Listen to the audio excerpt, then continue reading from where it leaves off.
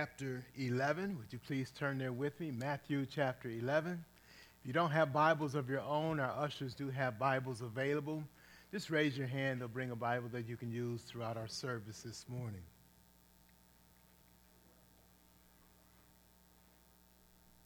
Let's all stand then in respect to the reading of God's holy word. I ask you to follow along with me as I read aloud. Matthew chapter 11.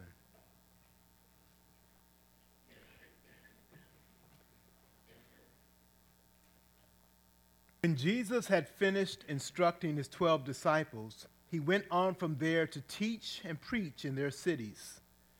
Now when John heard in prison about the deeds of the Christ, he sent word by his disciples and said to him, "Are you the one who is to come, or shall we look for another?"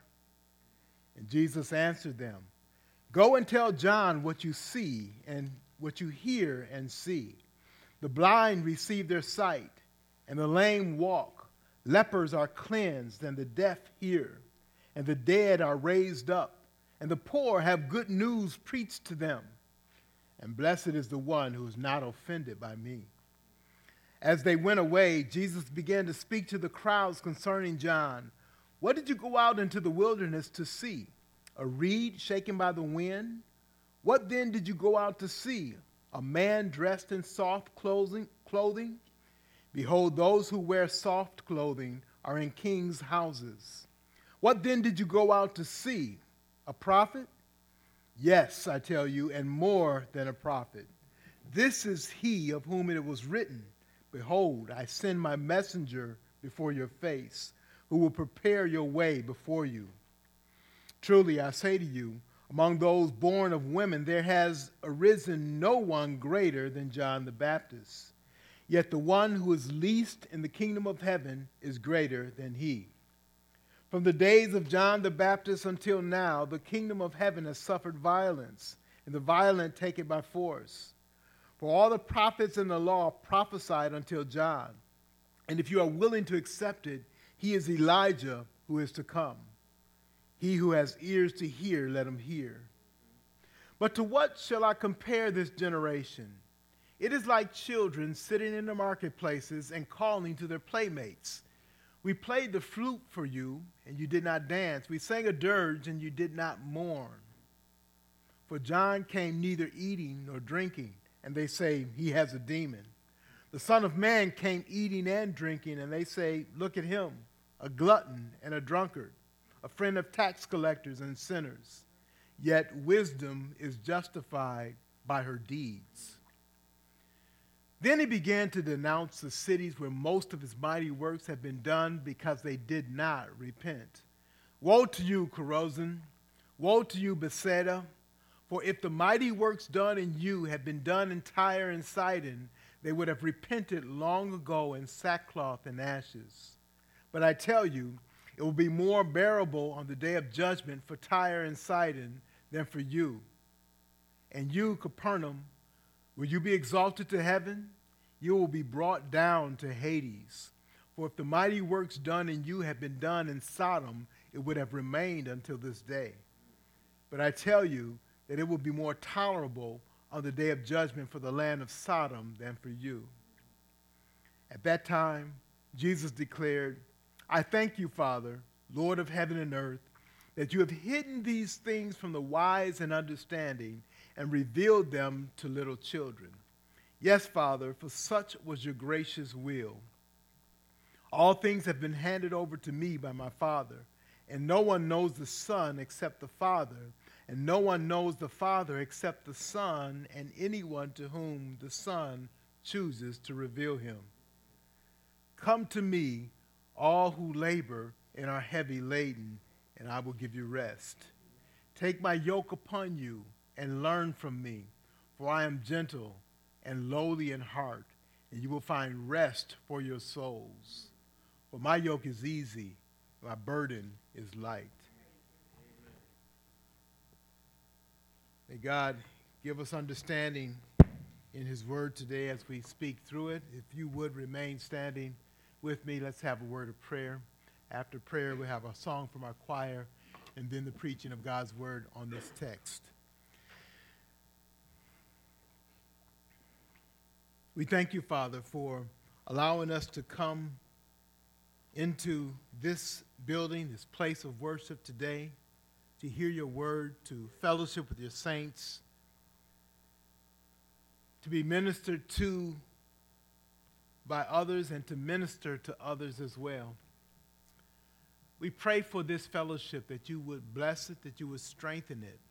You allow us to accomplish your purpose, to glorify you in all that we do, to take your word out, to preach it, to live it, to teach it, to proclaim it everywhere that we go.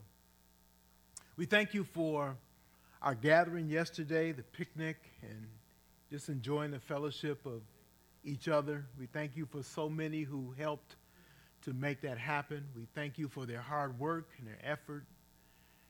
We thank you for each part of it, the preparation of the food, the serving of the food, the preparation of the grounds, the music, just everything that you allowed your people to do. Thank you for that. Thank you for all who had a part in it and came.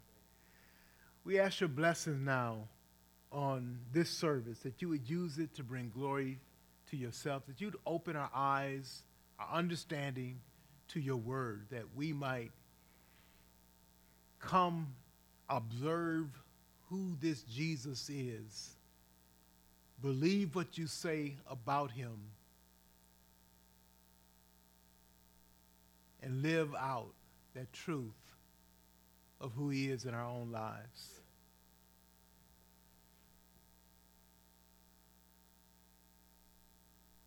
Speak to the hearts of your people today, Lord, through your word. In Jesus' name we pray. Amen.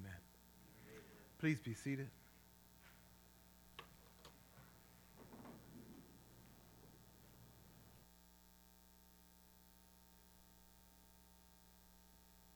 There's an old saying that's used that I think fits this chapter of Matthew 11, and it is this: the proof is in the pudding. The proof is in the pudding. That's actually a part of a saying that really says the proof of the pudding is in the eating. What does that mean? It means you can tell what something really is if it passed the test in tasting it, in sampling it, in experiencing it for yourself. It might look one way, it might seem or appear to be something, but when you actually experience it and sample it, you get the real deal. The proof is in the pudding. I think that's the theme of chapter 11. Let's look at it. In chapter 10, Jesus had sent his disciples out. He had given them a mission. That was to heal and to do miracles amongst the people there, to go out in the land of Israel and to share this gospel of the kingdom. The kingdom of heaven is at hand. Repent, because this kingdom has come to you. And they did that, and it says here in chapter 11 that when Jesus, after he instructed them and sent them out, he then went and preached in all those places that he had sent them. That's important to this chapter, because they were eyewitnesses both of the miracles of Jesus that he did and then the power that he showed and displayed through his disciples as he sent them out to those same cities. And then he came back himself and preached again in those cities. Can you see what's happening? Jesus in his ministry went out, then he gathered his disciples and sent them out, and then he did his tour around to those cities. The message is clear. Repent, because the kingdom of heaven is at hand. And he has established that by his teaching and by what he has done. They were interrupted with a view of what had happened with John the Baptist. We'll get more detail on that in the chapter to come, but we're reminded that something is centered around John the Baptist. Jesus started his ministry, but John the Baptist was the introduction to Jesus. He was the forerunner of Jesus. And so back in Matthew chapter 4, verse 12, it tells us this, that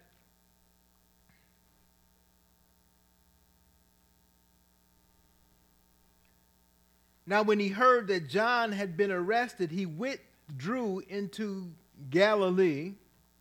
And then if you look at verse 17 of that chapter, it says, from that time Jesus began to preach, saying, repent, for the kingdom of heaven is at hand.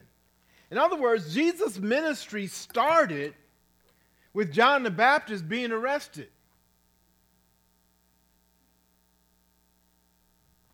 And again, this is key. But here in chapter 11, it says that John is in prison and he heard about the deeds of Christ. He heard about what had happened with Jesus, the things that he had done in teaching, the things that he had done and the miracles that he had done. He had heard about he's sending his disciples out. He had heard all of this. And he asks a question. I think that John is discouraged. And we can see from his question, he says, are you the one? Or should we look for another? What would have caused John to say that? We know that in the Gospel of John, that John is the one that pointed to Jesus when he saw his ministry. After he had baptized him, he says, this is the Lamb of God that takes away the sin of the world. What would have changed, if anything, in that perspective? I don't think his perspective, I don't think him believing and knowing the truth has changed. I think discouragement has come because of his circumstances. He's in prison now by a wicked king who he rebuked, and now he's been arrested by him, and he knows what's going to happen. This is a weak-minded, evil man who doesn't want to really kill John, but he's supposed to. Because that's what you do when someone goes and crosses the authority there. To show yourself a strong authority, he needs to do this. And his wife reminds him of that. Those of you who know a little bit about the history and Herod know why I put the quotes around wife. This is an evil man and an evil family and a wicked, evil family. He has taken his brother's wife, and I can't even tell you what all the relationships are. There's incest in this family. There is all kind of wickedness goes on, and John points out that it's not right what he has done. He's been arrested. And he is sure to be put to death. And he kind of wonders out loud, is this what the kingdom looks like? Look what Jesus says to him. John sends his disciples to ask Jesus this question, and this is Jesus' response. The proof is in the pudding. Jesus said, go and tell John what you hear and see. The blind receive their sight, the lame walk, lepers are cleansed, and the deaf hear, and the dead are raised, and the poor have good news preached to them. Blessed is the one who is not offended by me. He says the proof, John, is in the pudding. Go tell John what's happening, what actually has occurred, what you see and what you hear. And that's enough. That's enough evidence to show who Jesus is. He is, in fact, the one. And John knows that, but it's good to be reassured. He says, John, don't be offended. Then Jesus turns to the crowd. He begins to talk to them about John. Who is this John? Who is he? He says, what did you expect from him? A reed shaken by the wind? A man dressed in soft clothing? Were you expecting a cultured, privileged elite? A superior class, noble, an educated, wealthy person that came with these distinctions?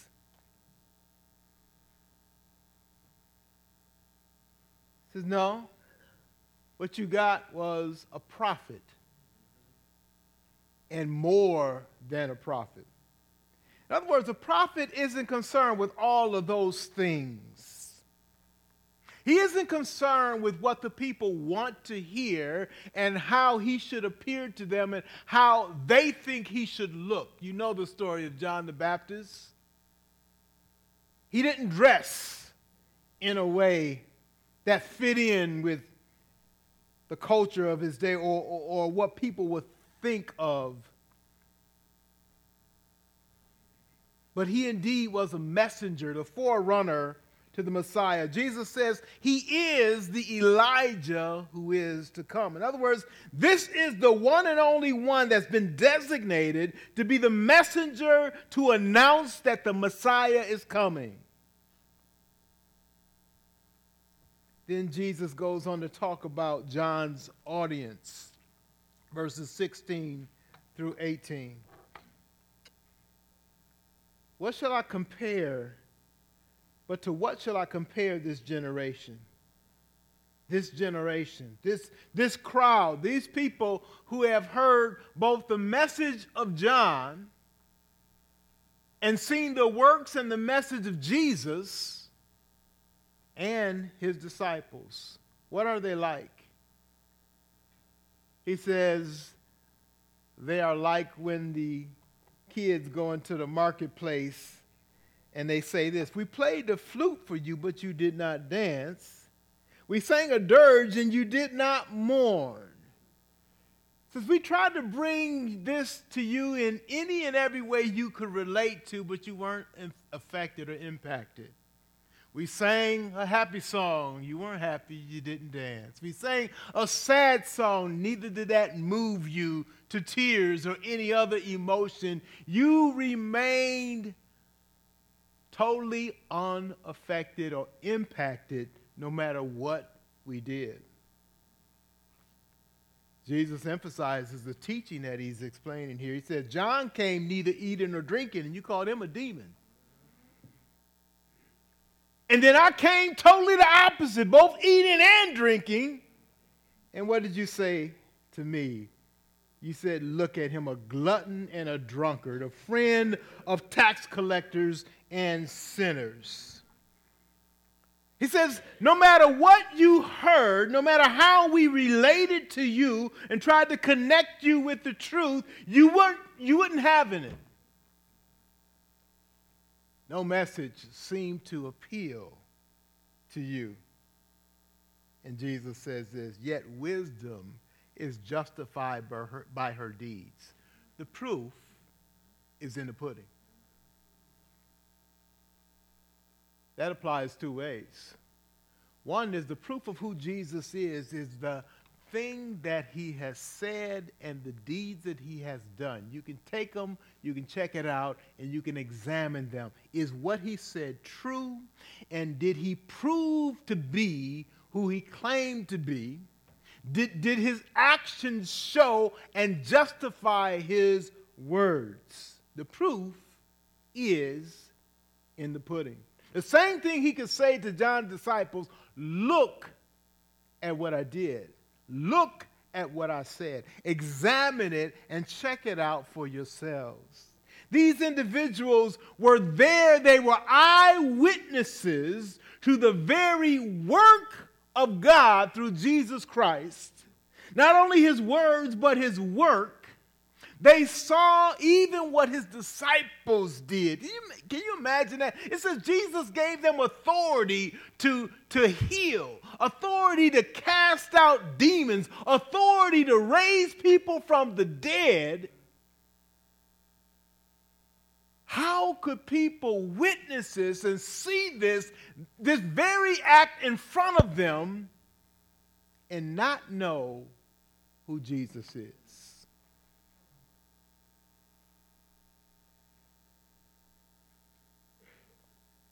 So you have John and you have Jesus.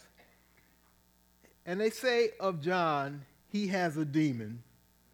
And they say of Jesus, we saw in the last chapter, he's casting out these demons by the power of Beelzebub, the prince of the demons. What a ridiculous statement. Oh, but you know what? We say, had I been there, my eyes would have been opened. I would have seen it. I would have acknowledged the truth. When we get to the end of the chapter, we'll see that. But because of this, then we see verse 20. It says, he began to denounce the cities where most of his mighty works had been done. Why? Because they did not repent. They were eyewitnesses to what Jesus had done and what he had taught, and yet they did not repent. He says, woe to you. In other words, damnation, condemnation. If the mighty works done in you had been done in Tyre and Sidon, they would have repented long ago. But I tell you, it'll be more bearable on the day of judgment for Tyre and Sidon than for you. Jesus speaks clearly of a day of judgment, that men and women, individuals, will come before God and give account for what they have done with the gospel message.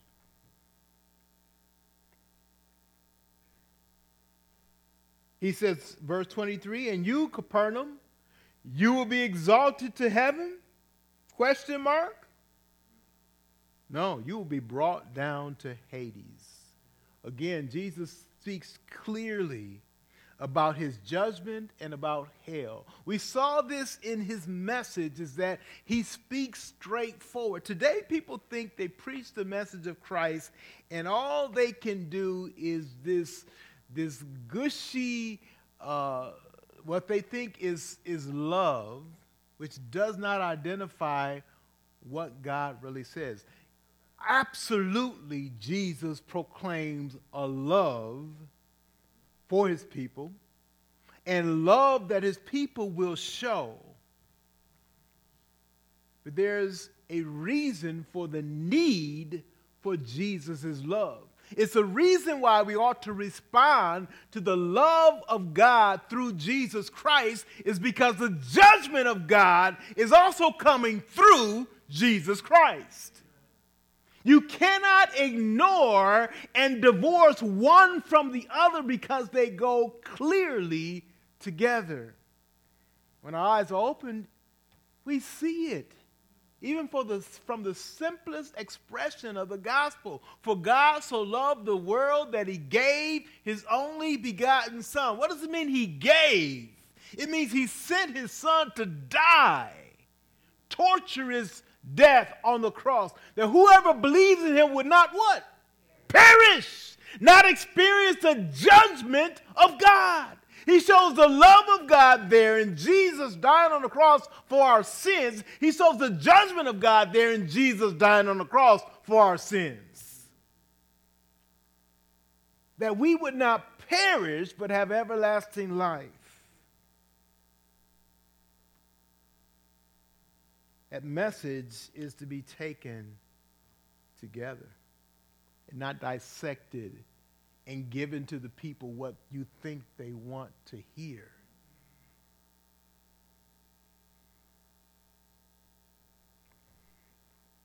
In fact, he proves that. He says, look, John came very straightforward and preaching it, as we would say, like it is.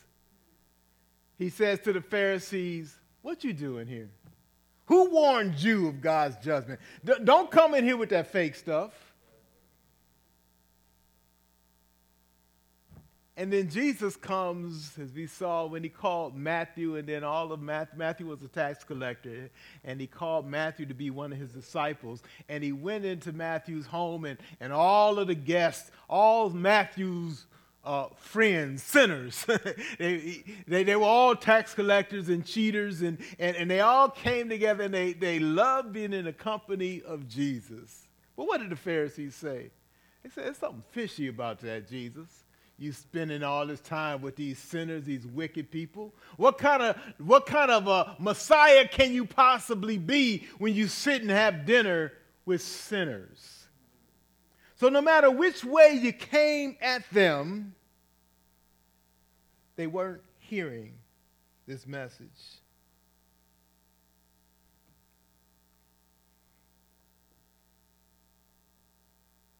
Jesus begins to pronounce woe on those who have not repented after hearing and seeing the clear message and the evidence behind that message.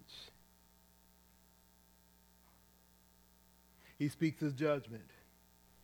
He speaks of degrees of judgment. He says to be more tolerable for those in Tyre and Sidon. He says, if the people of Sodom had seen what these people had seen, they would have remained until this day. In other words, God wouldn't have destroyed Sodom if they had the evidence that the people of Jesus' day had. They would have repented, it says. It says, verse 24, I tell you, it would be more tolerable on the day of judgment for the land of Sodom than for you. What do we take from that message for us today? We would sit here 2,000 years, almost 2,000 years from the life, from the time that Jesus walked the earth. And like his message to Thomas in John, Thomas says, I want to see it to believe it. And Jesus says, blessed are those who believe and haven't seen. Obvious throughout history, everybody will not have the opportunity to live at the time of Jesus Christ. But Jesus is showing us a view of those who did and were no better off in putting their faith in Christ because they actually lived in that time. Who are we to think that had we lived in that time, we would be any different? The point here is the message of the gospel has come down to us clearly through the word of God, and we have the responsibility then to repent and believe the gospel. There will be no excuse in any age for those in their response to the gospel. The message to us is to do just that, repent. We use different excuses today as to why we don't have to listen to or don't have to take in the gospel. But the truth is, the evidence of the gospel is apparent. What Jesus has done cannot be negotiated away or reasoned away. Who he is a matter of history that we, in fact, must deal with. Now, we can say we can ignore it as if it's not important, but it doesn't matter what you say is important. It matters what God says is important. When Jesus was baptized, the voice from heaven says, "This is my son. Listen to him. Hear him." It's amazing what God is doing today to allow us to hear the voice of his Son. Look with me in this chapter, in verse 25. Jesus says this. He declared, I thank you, Father, Lord of heaven and earth, that you have hidden these things from the wise and understanding and revealed them to little children. In other words, in spite of the great amount of evidence that's right in the face of many people that lived in Jesus' day, they could not or would not see. But God opened the eyes of some so that they would actually see and believe. And that's the action that has to take place no matter what age we live in for God to pronounce or to give the impact of the message of the gospel in us. Or to us, to open our eyes to see who Jesus is. When God has opened your eyes, you say, thank you, Father. I wouldn't have gotten it no other way. But thank you that you allowed me to hear this gospel and respond to this gospel. He says, God has hidden some things and he's revealed some things. You've hidden these things from the wise and understanding. Why is that? Because in their pride, they think they have the proper filter to understand all that they see and to choose what it is they'll take in and what they won't. You don't have that proper filter. God has to show you what's important and what you should receive. And he reveals that. Look what he says. He reveals them. First of all, he withholds or hides it from the wise in understanding. Those who are conceited in their own thoughts, to think that they can understand and discern in their own, with their own mind, the will of God, the purpose of God and what he's doing. But what he's done, he's revealed it to children. Those show the humility of those who say, God, show me. God, open my eyes. I don't know what to think, what to believe, what to receive. You show it to me. He reveals that to little children. Jesus has said, unless you're going to become like a child, you can't enter the kingdom of heaven. Unless you're going to realize that you absolutely need your Heavenly Father to open your eyes, to let you see his truth, to impact your heart with his truth. You never say yes to it. And he says this verse 26, yes, Father, for such was your gracious will. It is God's will to withhold from the proud and to reveal to the humble. To those that know they don't deserve it. To those who know that they could not receive this in their own power or ability. All things have been handed over to me by my Father. No one knows the Son except the Father. No one knows the Father except the Son, and anyone to whom the Son chooses to reveal him.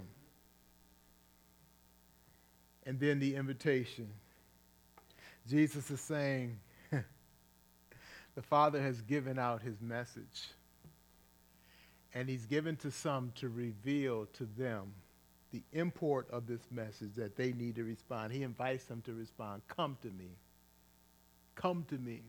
It says when Jesus looked at the crowd earlier, he saw that they were in a pitiful state. They looked like sheep without a shepherd in the midst of wolves. He says, come to me. Come to me, all who labor and are heavy laden, and I'll give you rest. Do you think you can find your way to God yourself? Or do you need, in fact, God to point you to himself? Come to me, all who labor and are heavy laden, and I will give you rest. Take my yoke upon you and learn from me. It's like we could be striving so hard to do something. God says, no, it ain't by your striving. It's trusting in me. It sounds so simple, doesn't it? And it is, but it can only be done by God doing a work in and through you. You recognize that. It's not your effort. He says, come. All who labor and are burdened with weight, I'll give you rest. Take my yoke upon you and learn of me, for I am gentle and lowly in heart. You'll find rest for your souls, for my yoke is easy and my burden is light. To the one who simply says, God, show me your way. Open my eyes that I might see. I want to know your way. I want to know your path. I want to trust in you. I want to follow you. You see, what should be just readily apparent to anyone that can see is that Jesus was exactly who he said he was and did works to prove that very thing. But the people of his day rejected him. They rejected John, who came with a simple message. John eventually was put to death. They rejected Jesus, and he will follow in the same path as John and be put to death. But his word and his evidence is proof, and it never stops bearing witness to who he is, to the fact that even today, millions of people today on this morning are gathered to worship as they do every week this Jesus who died on the cross and rose from the dead. Because his works still have that power in our lives to redeem us, to cleanse us from sin and draw us close to our Heavenly Father. Jesus' work is still being done. It's amazing that, I don't know what John was offended. Maybe he got caught into that thing of thinking that, if you're dead, you're defeated. But that's not the case. Jesus says, John, John, you're going to die, but you're not defeated. I'm going to die, but I'm not defeated. In fact, that's God's purpose. It's his purpose to use that to bring about victory. And the world stumbles at that as Satan does. But that is the salvation path that God has chosen. That those who believe in his crucified Son also believe in his risen Son that has the power to give life to all who trust in him. It boggles the mind of the unsaved, but it brings those of us who have turned to Christ to joy. How simple and how beautiful this gospel message is, and that it has come to us. God has opened the eyes of children that we can see this glorious Lord Jesus Christ. And everybody else can look at him and not see who he is. What an amazing thing that is. Now, if God has opened your eyes and you see him, you can't stop looking at him. You can't stop glorying in him. Don't get distracted by all the other things that are going on in the world, thinking that that's more important. Your eyes have been brought to sight, and you see Jesus. Don't stop looking at him. That's what he's saying to John. John, look at me, man. Look at who I am. Look at what I have done. Who's the one? I'm the one. You see the evidence.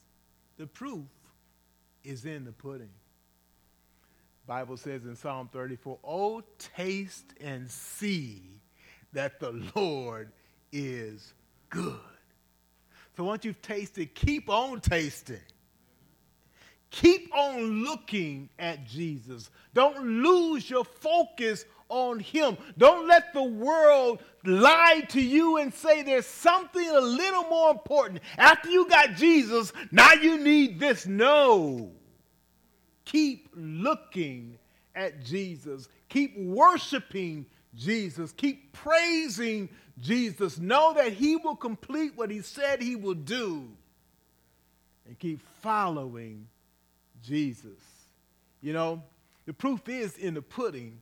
The problem is some people will find that out way too late. The evidence is there. Come and taste Jesus so you can join with him in the feast in heaven. You see, when we get to heaven, it's all going to be apparent then.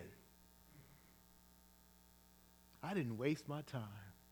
I did not waste my time one moment serving God, trusting him, investing my whole life in him, turning away from any and every other distraction and turning wholeheartedly to him will not be a waste of time in eternity. Instead, in eternity, those who look back will regret anything and everything they've done that distracted them from following Jesus. And they will have that regret for all of eternity.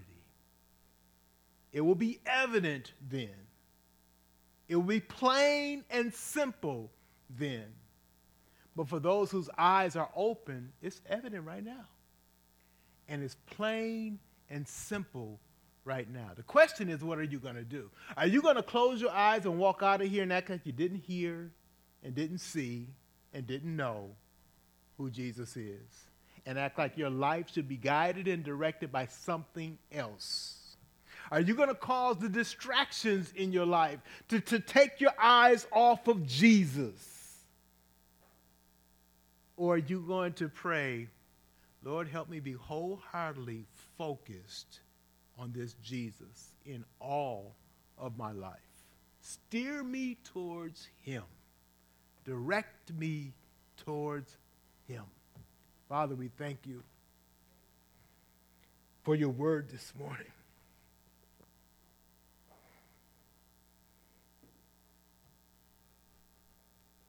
There will be none who trust in you that will be ashamed in eternity. We thank you for that.